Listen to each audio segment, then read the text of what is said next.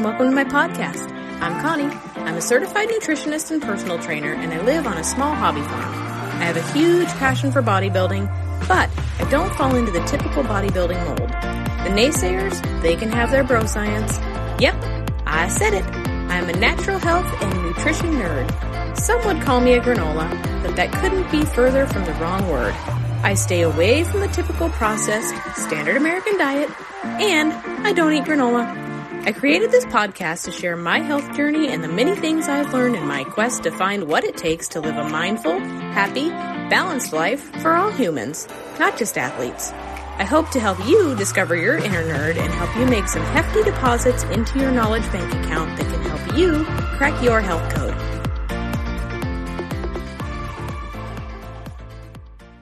And in the triathlon scene, the endurance scene, I'd get a little sore throat 6 times a year, easily, maybe 10 times a year. And when I was smart enough to say, oops, I'm not perfect today, I'm going to pull the plug on my entire life and stay in bed. I was a professional, so I had the opportunity to guide my lifestyle around that. Not everyone does, but I think you get the point. When I was able to back off from training for however long it took to feel normal and energized at rest, I would get back into it after a day or 2 days or maybe 3 days, right? But if I insisted on carrying on and going and doing what was going to be a half-ass workout anyway because I wasn't feeling perfect, these colds and these minor respiratory infections would stay in my system for 2 weeks, reliably every time. It would take 2 weeks to work through even a slight cold. And boy, that's, looking back and reading through my training logs, if you're listening now and you don't believe me or you haven't had the experience to really reference this, it's pretty crazy, because even if you start to feel a little better after 2 or 3 days of a slight cold and you go back in the gym, you say, yeah, I'm coming back from a cold, I'm just going to go light today. Go look back at your workout performances, and you are suboptimal for 2 weeks from the slightest little disturbance in immune function. And that starts to add up. When I told you I get it, 6 times a year, 6 times 2 weeks of subpar, that's 12 weeks. Hey guys, and welcome back to another episode of The Fit Farming Food Mom. Today I have a huge treat on the show for you. This guy has amazing insight and wisdom to drop about listening to your body and tuning into what it's telling you. Not to mention, I love his personality and his ability to get real with you in a way that makes you snap to attention like, man, I never thought of it that way. Today, I have Brad Kearns on the podcast. Brad was a professional triathlete for 9 years, and he won over 30 events worldwide and is still an elite professional speed golfer. He's in the top 20 in the world, and he currently holds a Guinness World Record for the fastest single hole of golf ever played. Brad is an author of multiple books and the host of the Get Over Yourself podcast that I highly recommend. His podcast definitely struck some chords with me. He has several cookbooks coming out, so look for them on the horizon. I'm definitely going to check them out because it sounds like we have a lot in common, especially when it comes to food, but that would be a whole new rabbit hole, so we didn't dive into that on this episode. Anyways, today we dive into some topics that in the athletic world don't get enough attention. Is your type A all or nothing training hurting you instead of helping? When's it time to start tuning into those aches and pains or that little sore throat you get when you're putting in your heart and soul to get ready for an event? He talks about that little sore throat, and I was like, whoa, I've had that. We talk about sorting through the nonsense of high-performance athletic goals and finding what it is that you are truly wanting to get out of your training experiences. Buckle up, friends. He is gonna rock your world. Here is Brad Kearns.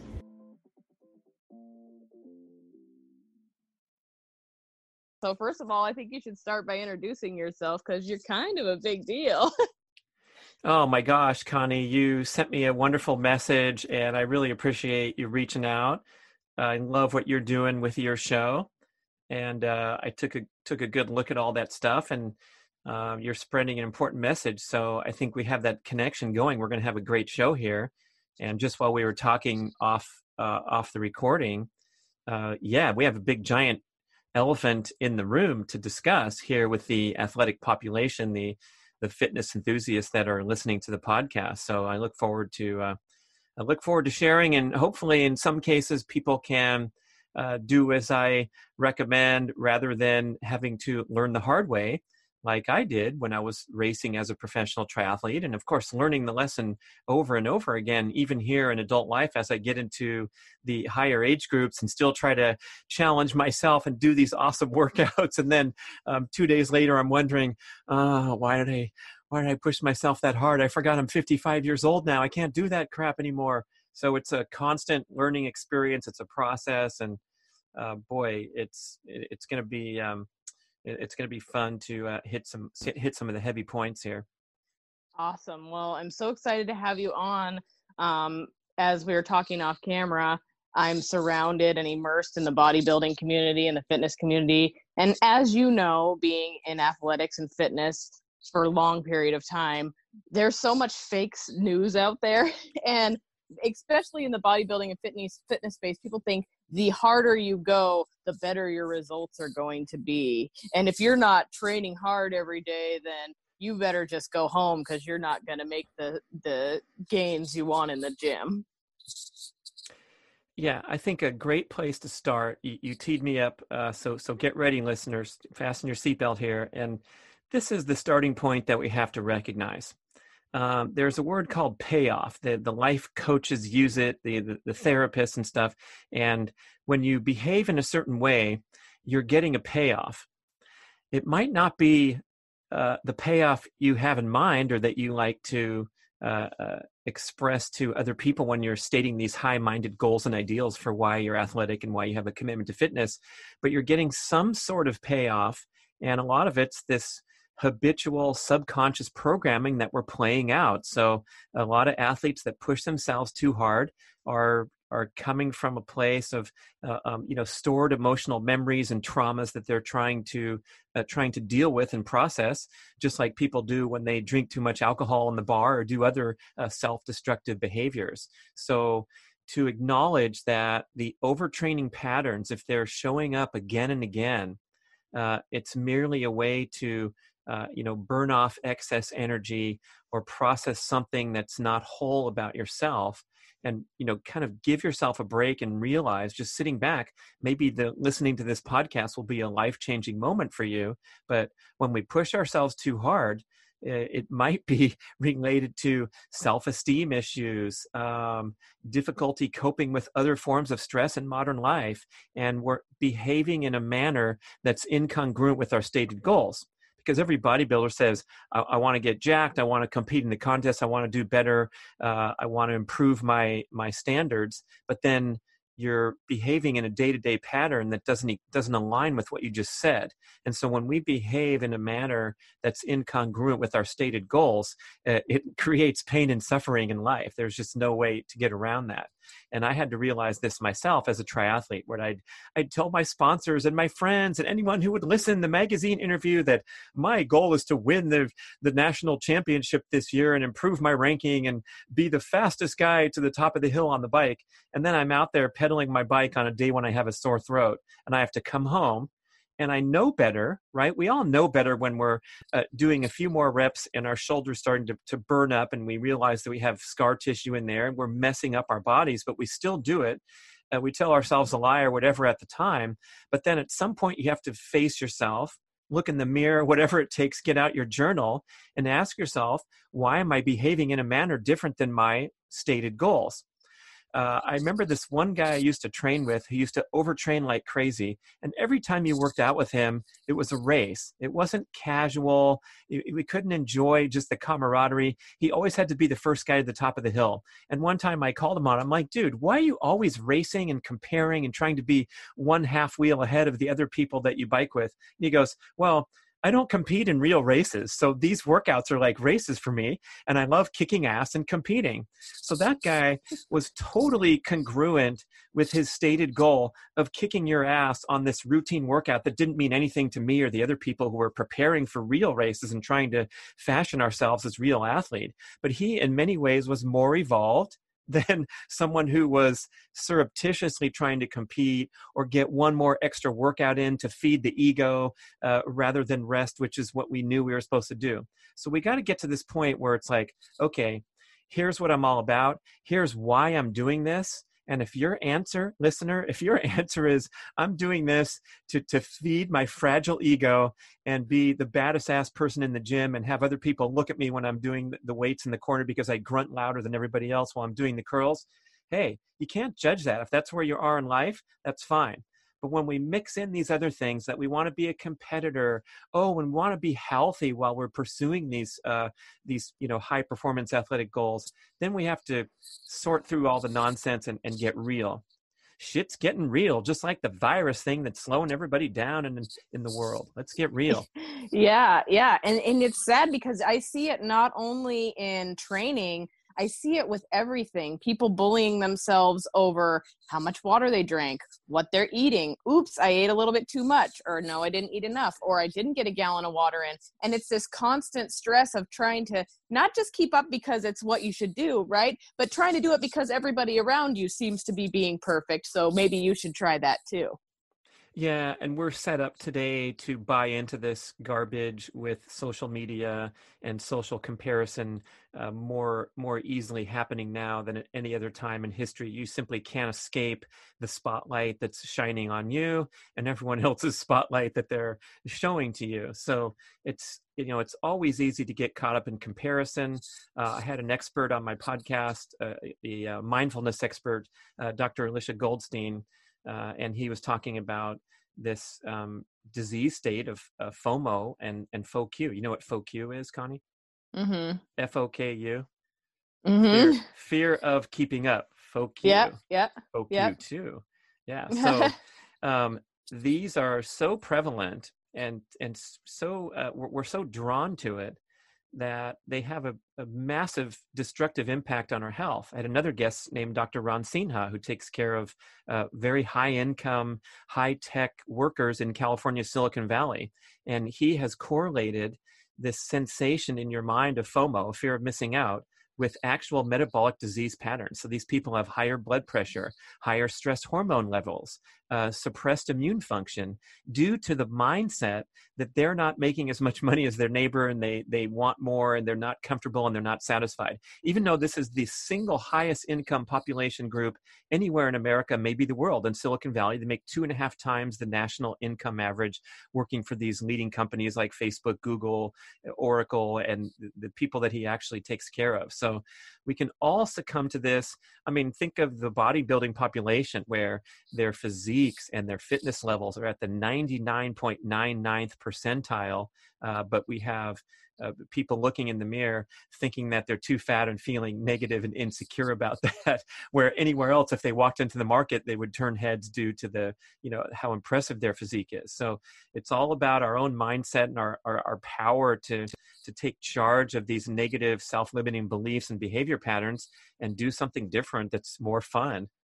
And amen to that, because that's what part of why I reached out to you, because some of the stuff you say it hits that, it's so head on, I was type A athlete, ran myself into the ground literally to the point of where my health took a major nosedive. And in the words of yourself, you can only have the gas pedal on for so long before you spin out. And I spun out hard, and I knew it was coming and I knew it was wrong, but here's the key word here, my ego wouldn't let me slow down. And I see this happening to other people in my world. And, I kind of try to say, hey, you need to back it off, or if you need to take a rest day, do it. Or, not every day you're going to be going in there and, pumping iron the way you had envisioned it. It's just not going to be, it's not going to be everything you think every day. And so, but it's really, really hard to convey that to somebody that hasn't had the crash and burn experience yet. Well, there's another element here that I think we should mention when we're talking about that payoff.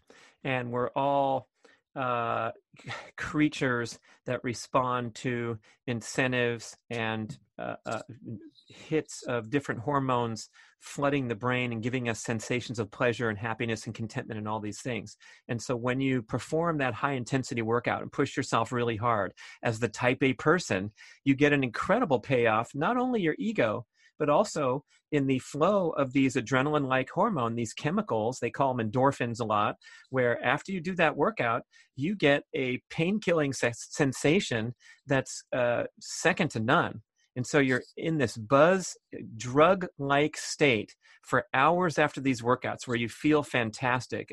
I don't know how to, anyone can relate, but to describe it, you just kind of feel chill, you're calm, you're satisfied with yourself, you're in this wonderful zone where it's kind of like having a wonderful whirlwind romance where you're in love and you went to the amusement park and you had some cotton candy and the person gave you a kiss at the door and it was surprising to you and you're singing along and dancing your way over to your social media to report to everyone about it. But when we're in these hormonal, these chemical highs, it's very, very powerful. It's very difficult to recognize that, gee, I'm on another hormonal high right now, so I might not be making good decisions.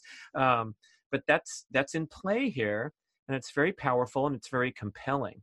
So I feel like discussing this and realizing that you're not a bad person, you're not a loser, you're not a jerk for going and pushing yourself too hard, but understanding why you're doing it, the payoff that you receive, and then making a sensible, mindful decision to say, is this worth it? And like the guy I described that I bicycled with back in the old days, yeah, it was worth it to him. He loved kicking people's ass and being the first guy at the top of the hill every time. So we got to just kind of, recommend that you want to pursue sort of bigger picture goals that lead to, remember I said those other terms, happiness and contentment. So we have that instant payoff in pleasure. That's a dopamine hit. That's the adrenaline hormones flooding your system for a short period of time and giving you the instant boost of instant gratification. When you do that too frequently, it comes at the expense of your ability to achieve long-term happiness and contentment. And everyone that's plunged into the overtraining spiral, like you described, that was no fun at all. And it was the opposite of happiness and contentment, because you get depressed, anxious, run down, and feeling lousy, worse than average, because you're having to recover from the 3 months or the 9 months or the 2 years that you pushed your body too hard. So if we can kind of dial back our desire for this instant hit of dopamine, of instant gratification, and look at our goals in a more long-term manner and realize that a rest day is a wonderful experience because it's allowing us to progress with our fitness rather than get stagnant or decline when we do it too hard. Awesome. Well, and it's interesting that you said that, and it makes complete sense to me because they're noticing now with children and screen time, they're so used to picking up a phone and looking at it to get that dopamine hit that their brains are actually no longer making its own dopamine without something to stimulate it. And they're having studies now that are linking that to the reason why a lot of adolescents and stuff are having severe depression and anxiety and all these crazy things. So it makes perfect sense to me. It's kind of all over the place with all sorts of things. I was thinking, yeah, children and adolescents, that's particularly tragic, but adults are doing the same damn thing. And in a lot of cases, we're the ones that are driving this behaviors because kids, behave in model of the adults around them. But, oh my gosh, the tragic part is, especially my life, it's probably been half of my life has been completely absent of digital technology, mobile technology. And then the other half, the last, what have we been 20 or 25 years since this stuff has gone crazy. The mobile devices has only been about 15 years, right? So a lot of us listening can remember those times where we'd go over in college or whatever your age group is, where you'd go and hang out with your friends and sit around and talk. And there maybe wasn't even a TV on.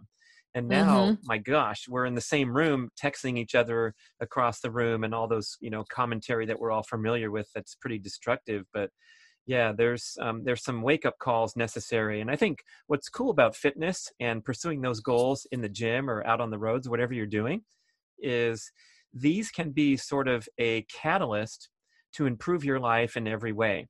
So if you can be disciplined with the structure of your training program, and balancing the stress and rest of your supersets and your heavy leg day, and then, blending this thing skillfully and staying disciplined and focused on the long-term goals, and charting everything carefully if that's your thing, being disciplined with your diet, but also enjoying the process of it. These kind of behaviors can carry over into all other areas of your life. So you'll be that person that works really hard during the day, is really focused, and then when it's time to click off, you put everything down, you go and play with your kids, you interact with your family and your loved ones, and you show that same level of discipline and structure to these matters, just like you are as an athlete in the gym. That's awesome. Or I forgot to say, or the other one is, if you're that undisciplined, dysregulated, dopamine freak with your workout patterns, guess how that's going to play over into every other area of your life, including your relationships, your job. It's going to be kind of another outlet for this dysfunctional behavior rather than a growth experience, which is what I think everyone who's in fitness wants it to be. Make yourself a better person, right? Mm-hmm.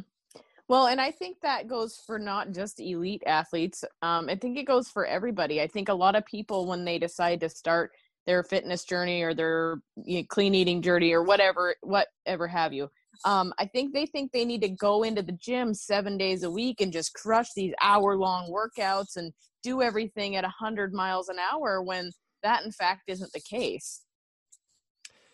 Yeah, there's a point with the workout where basically you're going in there and you're stressing yourself, you're spiking these stress hormones, the fight or flight response, and that can be hugely beneficial to your health and your fitness progress if you do it in the proper manner. So doing these brief explosive efforts where you're hoisting a heavy weight, or I like to sprint, I go to the football field, the running track, and do these sprints. But there's a cutoff point where you can either destroy your health or you can boost it if you do the workouts properly. And the athletes kind of push that they push that envelope, they straddle that red line where they're constantly challenging their health because they're doing just a few too many reps, or the workouts lasting an hour, like you said, instead of 42 minutes or 37 minutes, or places where I think a lot of times you can notice when you should stop the workout, when you've achieved your maximum benefit. And then you're starting to feel less explosive when you do your fourth set of box jumps or your fifth set of deadlifts. And at those times, I've talked to a lot of experts about this. I'm trying to stay on the cutting edge and learn how to train my body the best and achieve peak performance, and delay aging is a big aspiration of mine right now. There's definitely a point where when you lose that explosiveness and your performance starts to decline and your form starts to go, that's when you invite injury, breakdown, burnout, suppressed immune function, catching a cold. And in the triathlon scene, the endurance scene, I'd get a little sore throat 6 times a year, easily, maybe 10 times a year. And when I was smart enough to say, oops, I'm not perfect today, I'm going to pull the plug on my entire life and stay in bed. I was a professional, so I had the opportunity to guide my lifestyle around that. Not everyone does, but I think you get the point. When I was able to back off from training for however long it took to feel normal and energized at rest, I would get back into it after a day or 2 days or maybe 3 days, right? But if I insisted on carrying on and going and doing what was going to be a half-ass workout anyway, because I wasn't feeling perfect, these colds and these minor respiratory infections would stay in my system for 2 weeks, reliably every time. It would take 2 weeks to work through even a slight cold. And boy, that's, looking back and reading through my training logs, if you're listening now and you don't believe me, or you haven't had the experience to really reference this, it's pretty crazy, because even if you start to feel a little better after 2 or 3 days of a slight cold, and you go back in the gym, you say, yeah, I'm coming back from a cold, I'm just going to go light today. Go look back at your workout performances, and you are suboptimal for 2 weeks from the slightest little disturbance in immune function. And that starts to add up. When I told you I get it, 6 times a year, 6 times 2 weeks of subpar, that's 12 weeks. So yeah. I learned, the hard way that a couple days of missed training, big difference. And then as an athlete, as a fit person, boy, your immune system is turbocharged. It's better. It's far better than the average person's immune function. You can knock these colds out in a short time unless you continue to exercise. Then you have vastly inferior immune function to the average person. And boy, we're talking about the coronavirus. The recording is happening here in March of 2020. And this is a serious deal here. My good friend Gordo Byrne, who writes a wonderful blog about family fitness and finances, he said, athletes, reduce training by 40% for the duration of this self-quarantine and this social distancing, because otherwise you're inviting big trouble. Either that or you're going to be bulletproof and you're not going to worry about getting the virus. Mm-hmm. Well, and I find it interesting that you said that, because somebody mentioned something about a bunch of NBA players right now being infected with that. And they're like, that doesn't make sense because they're like at the top of their game. And I said, actually, it's the opposite, in my opinion. They've been training for so long that they're actually dealing with a weakened immune state, Well, especially those guys. I think one article referred to them as like super carriers or something, because they're traveling like crazy. Their travel schedule is insane. It's harder than the actual basketball games, the way they have to get on those airplanes and fly back in the middle of the night and land and then wake up the next day and have a game the next night. So not only are they pushing themselves with the physical effort of the games, that jet travel is an extreme stressor. So for that 82-game NBA season, and you have also the elite soccer players and these other athletes that are testing positive. Yeah, they're in an extremely high risk category, just like an elderly person. And I would say the same if we walk into any neighborhood gym where you see the people that are really serious and working hard. I'm going to identify them as extremely high risk for immune issues. And also a particularly interest to me now at age 55 is when you're in there working hard on your fitness ambitions, you're either going to delay the aging process really nicely, or you're going to accelerate it if you push yourself too hard. And I can't tell you how many people in the endurance scene are getting the joint replacements and falling apart and having these weird illnesses, and even heart problems are becoming an extremely common occurrence among very highly trained endurance athletes. There's articles on the internet you can search for. One of them's called Running on Empty. Another one's called One Foot in the Grave. If you just Google these articles, and it talks about these superhuman performers, even elite performers, just falling apart and experiencing a total system breakdown because they're running on fumes for 2 years, and that's all that lasts, and then everything falls apart. Well, and it's interesting you mentioned that about runners, because I think every athlete can have that happen to them, but you wouldn't believe, being in the bodybuilding space, how many people are like, well, your joints are going to fall apart as soon as you get older and all of this stuff. And it's like, well, it depends. They're like, how long do you plan on doing this for? And I said, I don't plan on competitively bodybuilding forever. I'd like to stay in the space. I love the people, but I want to be able to lift weights because that is metabolically healthy for you.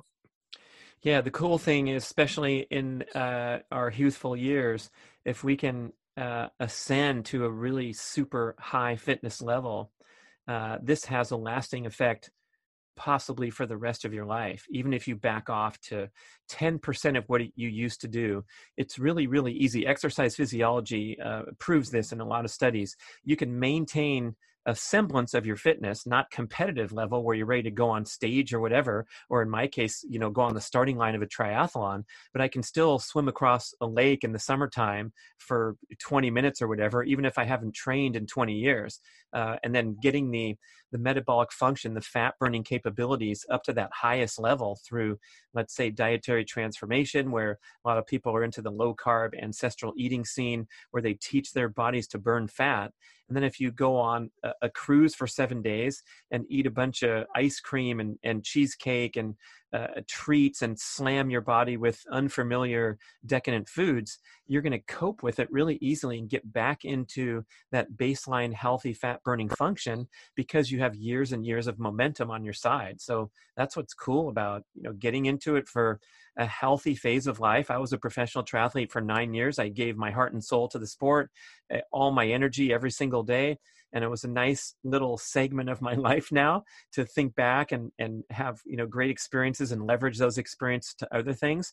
But it certainly wouldn't be healthy to do it forever at the level that I tried to do it, nor not even possible. So I think we have to figure out a way to age gracefully with our athletic goals and fitness aspirations, where they are perfectly aligned with our current lifestyle circumstances. You're a mom, right? The fit farming food Yeah. mom?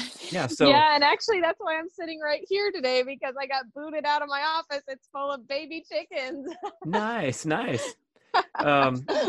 So you Uh, got a lot of stuff going on, yeah. and your fitness aspirations can be a beautiful balance to being super mom at home or dealing with the baby chickens, or they can kind of destroy everything if you do it in the wrong way. So that's when the athletes especially have to be sensitive to the other life responsibilities that we have and make everything a perfect fit. Right. And it's interesting because I had slowly learned about a year ago that I needed to start backing things off. Well, just recently I had to have reconstructive hip surgery, and that took everything to a slamming stop right there. And in that process, I've learned that my body is pretty happy taking the load back and relaxing and, taking time to do other things. And, and so now I've learned that if I get back into my training, I'm going to be able to attack it at a less intense level and still see results. It's going to be I'm going to attack things a totally different way, because it's not necessary that you go in 100% all the time. Yeah. One thing that happens is that will really surprise you is you might be very, very close to where you were when you were going crazy in the gym, just from a nuanced, revised approach. And this is something that's been forced upon me as I got older. I can't train or recover as well. But let's say if I can do a workout once a week, that's just as impressive as something I did 20 years ago. And maybe I was able to do it 2 or 3 times a week because I was such a badass back then and everything was easier. Guess what? If you can perform at a high level once in a while, that's all we're measuring and judging you by. It's what you're doing at your best, not what you're doing at your average. No one cares except you and your training log. And that's an awakening for athletes of any age at any level. And I had to learn that when I was competing on the pro circuit, because, I was training and competing with the very best guys from all over the world. And some of them, to me anyway, they just seem like genetic freaks. They were so strong and resilient that they could wake up every single day and train hard all day long. And I was more of your normal human person, where I could go out there and train hard with them, and we could do a 120-mile bike ride and kick some butt. And the last hour was really fast. And boy, the next day I needed to watch some videos and just kick it. I did not have the genetic capability to get up the next day and go for 4 hours easy, which is what a lot of these guys did. They just were just, the bomb, and you couldn't even compare yourself to them or you'd get discouraged. So I had to form some new beliefs that I didn't have to keep up with them all the time. But when it came time to toe the line for the race, let's say I performed favorably, I was able to compete with them. Then I'd go home with this notion that I needed to honor my own instincts, my own intuition about what training worked best for me, without necessarily referencing it to the people that I was competing against, especially if they happen to be doing a lot more than me. That's just a path to getting discouraged. So we all have to figure out our own genetic particulars. Now they have this cool testing that you can do. I work with a company called DNA Fit, and now the price is really affordable. It used to be like several $100s. Now for, I don't know, 30, 40, 50, $60, you can spit into a tube, send it off to England, and a little bit later, you get a PDF printout of your genetic particulars of your muscle fiber composition and things like that. And I came out to be, surprisingly, I was a lifelong endurance athlete doing these crazy triathlon things that last for hours. My genetic profile was 56% power strength and 44% endurance. And it was an absolute shock to me that I was kind of a half and half guy rather than an extreme endurance guy. And I realized, thinking back to my training patterns, that I was fighting against my genetics for the duration of my career, because I was trying to train like these endurance superstars that were most likely 80% endurance and 20% strength power.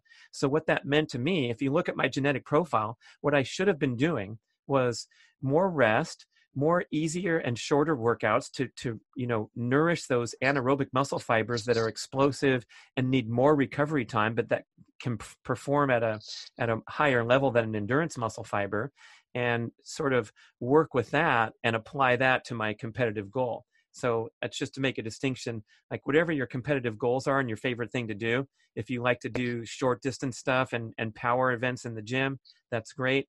Even if you're a high profile endurance genetics, you can still compete in these explosive events. It's just a way to inform your training to what maybe that person goes in and does 3 hard squat deadlift sessions a week instead of 1 or 2 if you have different genetics. So that's kind of the point I was making there, is that we figure these things out, what works best for us, and then we apply it to whatever competitive goal we choose. And also from trial and error, you don't have to get the fancy test to know this. You just have to kind of see how you respond historically to different workout patterns. And most likely, you're going to benefit from backing off a little bit. That's just a blanket statement for most athletes. Mm-hmm. Well, and I noticed that too in my own personal, life, is I was going from training these absolutely insane workouts to backed it off to just doing like a couple of compound heavy workouts a week, and I was still looking the same way. And I started thinking, well, why was I working so hard to look this way when I could be doing this, Yeah, I'm working on a new book now, Connie. It's about eating 2 meals a day and kind of attacking the body composition goals and the health goals from a standpoint of just eating less frequently and getting better at fasting and burning stored body fat. And a lot of research is coming out now in recent years. They call it the compensation theory or the total energy expenditure theory. And these are mind-blowing insights for athletes, that the workout calories that you burn with such great devotion and intensity in the gym matter very little to your body composition. And it's almost entirely dependent on your dietary choices, and specifically your ability to minimize insulin production, because most of us eating the standard American diet are producing way too much insulin. So in the case of an exercising athlete, what happens when you go in the gym and you kick butt for an hour from 6 a.m. to 7:30 and you burn all these calories and do all this impressive work, is that for the rest of that day, to simplify this concept about the compensation theory, your body finds ways to burn fewer calories and be generally more lazy, more sluggish, slower moving as a compensatory mechanism against the massive amount of calories you burned in the gym workout. Secondly, you also find ways to consume more food because you stimulate the appetite hormones. Your satiety hormones just want you to consume more calories than normal as a way to recover from the stress of the exercise session. So that's not to discount the wonderful benefits that you get from working out hard and building your fitness and making your organs and your muscles stronger. But when it comes to looking good and getting on the cover of the podcast logo, that is almost entirely dietary modification. I think the bodybuilders know this pretty well. When you cut up for the contest and all these things can happen. Yeah, but, you feel like death. You feel like death when you're so lean like that. Yeah, I mean, going to those extremes is obviously for a specific purpose, but I think the goal of just looking your best in general everyday life, that's kind of the population that I talk to. And it's an amazing insight to realize how little exercise matters, and how much the free hall passes that we flash when we're athletes to go grab some ice cream because we kick butt in the gym that morning, those are the kind of things that either balance out or even can serve to compromise your fat reduction goals. Right. Well, and I love that you say that, because that's kind of a point where I've come to in my life, is I love the sport. I'm probably not done competing, but I do question whether I will again or not, considering I want to feel good and be fit. And I think that there's, like you said, there's a perfect spot to find that, where you can just be an everyday person and be in good shape. And then there's the shredded, photos, competition. And at that point, you are not healthy and you don't feel good. And I know I catch a lot of hate in the bodybuilding industry, especially locally here, because like there's so many things where you talk, the same thing with carbohydrates. We are way over carbohydrate doing it. I mean, I see coaches throwing so much carbohydrates at people, and they're saying, well, you won't get gains if you don't eat this much. And then, there's just so much to it. And I feel like you're right. Like we need to start eating less carbohydrate, and then also we need to take care of ourselves a little bit more as far as our training goes.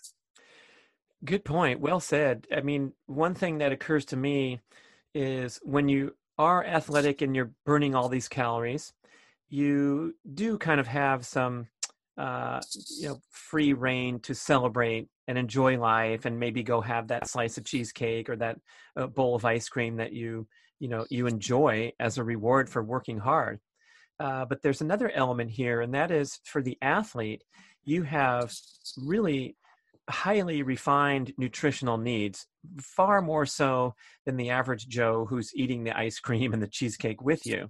So you're pushing your body so hard that there really is a justification for a more nutrient-dense diet rather than a less nutrient-dense diet, which is what we see because people have the free pass to eat these calories that have no nutrition and burn them off the next morning, and it's no big deal, and they still have good body fat. But I think when we focus on that goal of increasing nutrient density, boy, that can go a long way to making good decisions in the diet. Because if you eat enough of the highly nutritious, satisfying foods, the naturally nutritious foods, you're not going to have as much tendency to want to hit the Ben and Jerry's at nighttime. There's a great leader in the ancestral health scene, Dr. Tommy Wood. He's been on my podcast 3 times. And I remember some of his quips, like he works with a lot of extreme high-performing athletes in a variety of sports, particularly endurance, and they're transitioning over from this high carbohydrate eating pattern that you're talking about to more ancestral style with the healthy foods. And he says, these people send their dietary profiles in, and it says breakfast, 2 eggs, half an avocado, a couple slices of bacon. He's like, eat a real breakfast, man. How about 6 eggs, the whole avocado, the large portions of the good stuff. And when you get a truly nutritious, filling, satisfying meal, especially as an athlete where, look, I'm opening up a whole can of sardines. I'm making an omelet with 6 or 7 egg yolks, putting the sardines inside, maybe some other stuff like sun-dried tomatoes and melted cheese. And I have this beautiful meal with a full avocado sliced on top, not a quarter or something.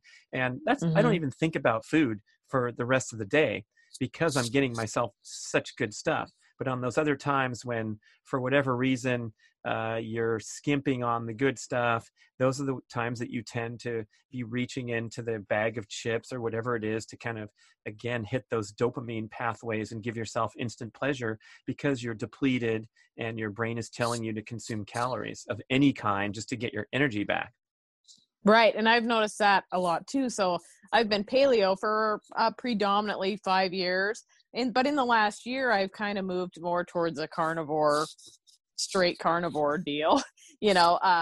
After my show, it was actually Dr. Ken Berry that convinced me to do this. After my show, I had a lot going on. I was in really bad shape. It was probably the hardest prep I ever put myself through. And I couldn't get my body to respond back to me. And I was just like, I'm going to go carnivore. And I was only going to do it for 30 days, and it continued on and on and on. And now I've added a couple things back, but predominantly that's what I do. And I function really well off of that. Yeah, it's fascinating what's happening so quickly in the diet scene. I mean, 2 or 3 years ago, we would have scoffed at the idea of just eating animal products and eliminating all these nasty plants that we've been told are the centerpiece, and everyone agrees is the centerpiece of a healthy diet. But I'm fascinated by the message that's being conveyed by Dr. Paul Saladino, Dr. Sean Baker, the other leaders in the space, and very interested in it myself. And it's hard to deny or argue with the idea that you're emphasizing the most nutrient-dense foods on the planet. So if you want to have some broccoli with butter on top as an accoutrement to your grass-fed steak or your nice cut of fish, I don't want to get too ridiculous and too deep into the debate, but to kind of approach diet from that perspective, and also acknowledge that a lot of these plant foods have toxins and things that may be potentially reactive to the individual. And by eliminating them, you can maybe experience a health awakening or see how things are working for you and how you can continue to optimize. So I'm always trying to maintain an open mind, try something new. I tried this crazy carnivore stuff. Feels fantastic. I mean, it's hard to dispute when you feel better and your hormone profiles are improved, and the things that I write about, my testosterone has gone up even as an old guy, and you can attribute it to smarter training decisions and a more nutrient dense diet. Mm-hmm. I love that. So kind of back to what we were talking about with people that are overtraining and overstressing themselves, I guess if you had to convey anything at all to people that are doing this and help them identify, potential things, red flags, I guess, in their training, what kind of advice would you give to people? Be careful taking advice from people yapping on a podcast, because it's all up to you and it's your life, and you could do whatever you want. And so I wanted to start the show with that message that I think we got into a good groove there and set the tone really nicely, that it's okay if you want to go to the gym and tear yourself up 5 days a week. Just know where it's heading and examine maybe why you're making these decisions. And is there a possibility of something more beautiful and more rewarding? And so, if you kind of take the pressure off and quit scolding people or shaming them or doing things. I mean, everyone's heard this message, like, don't overtrain, it's terrible, and you'll get fat and you'll fall apart and you'll get injured. Everyone knows this, and we've heard it. It's just like talking about getting enough sleep. Sleep is really important, especially for athletes. Oh, really, Brad? Thanks for being on my show. We all nod and we all know this. And then tonight we're going to make a decision to either continue the movie. I was watching a movie with my kids last night, Mission Impossible, the most recent one, and it was so good and exciting. And then we pushed the button and we realized there's an hour to go on it. And I'm like, I'm out. We can't finish. Let's pick it up another night and have 2 wonderful nights watching a movie instead of staying up too late and paying the price later. So when we can exert that discipline to realize there's a better way, I believe there's a better way because I've heard it from some guy yapping on a podcast and all the shows that you put out. And then, have the courage to try something new instead of staying in the pattern forever and ever. That's when, you can have really nice breakthroughs occur. And it's easier said than done, but you got to take a chance one time, and, a big chance of like taking a rest day instead of going and pushing yourself again. I get emails from people. I've received them for years from endurance athletes saying, Brad, I've just got to thank you because I just had my best race ever because I took a week off before when I got a slight sore throat. Those kind of things where it's like an awakening to realize that you don't have to kill yourself to excel. And that's rewarding, right? Because that's why we do this. We do this to hopefully help be that little key that fits in the lock and all of a sudden help somebody make a change, That's right. And you have to be ready to receive the message. And so one lesson I've learned in my time as a health leader and trying to spread the message and putting out content is you can't waste your energy on someone who's not ready and willing to receive. So if you're walking around the gym with your water bottle and trying to tout how your new training program is better because you rest more and you don't push yourself too hard, and trying to grab people and force them to listen to you, it's going to be a really frustrating and futile effort. This all happened. I remember one time I was talking to a neighbor who stopped me and asked me about my new book that was out about going into a more primal paleo eating pattern, getting rid of all these refined carbohydrates. And I talked to her for about a half an hour, and it was pretty heavy. I mean, she was vulnerable. She was sharing her frustration with her inability to drop excess body fat, and she felt bad about herself and this and that. And I said, look, it's really simple. If you cut carbs and you lower your insulin, you're going to start burning body fat because body fat only gets burned if your insulin, blah, blah, blah. I went for half an hour, and at the end, she said, well, I can't live without my bread, so I guess I can't do it. And I felt so deflated and, leaving the conversation on that note. But if I had been more aware and watched from a spy camera high up above and watched how the conversation was progressing, it was me just doing a sales pitch. I might have tried to sell her a vacuum cleaner instead of been talking about dietary transformation. So I learned this valuable lesson. It's like when people want to come to me with sincerity and they really want to learn. I mean, if they're still listening to the show, maybe they press the stop button and aren't listening. But if you're still listening to the show at this point and you're ready to receive, hey, listen to the show again and realize how great it feels to be disciplined with not only pushing yourself, but disciplined to take rest and recovery time too. And when the time's right, you'll come to it. And if you want to keep putting your head down and overtraining and pushing yourself hard to, massage your ego demands, that's fine too. I'm not going to judge that, but I'll be ready to help when you, the individual, are ready. Right. And that's the message that I put out as well, is just they're, and it, like you said, they have to be ready to receive it, but also you never know what's going to be that word that's going to trigger that moment where they actually sit and think and go, oh, wow, maybe that has been happening to me. Or maybe, oh, wow, light bulb. Okay. I mean, I've gotten numerous messages from people going, I never thought of something that way. And all of a sudden you said it. And I was like, amazing. Nice. So, yeah. And that's my goal, is to help other people find those triggers, and like you said, we're always there if you need us when you do decide you want to make a change, right? Love it. You're doing great stuff, Connie. It's good to talk to you. I appreciate you.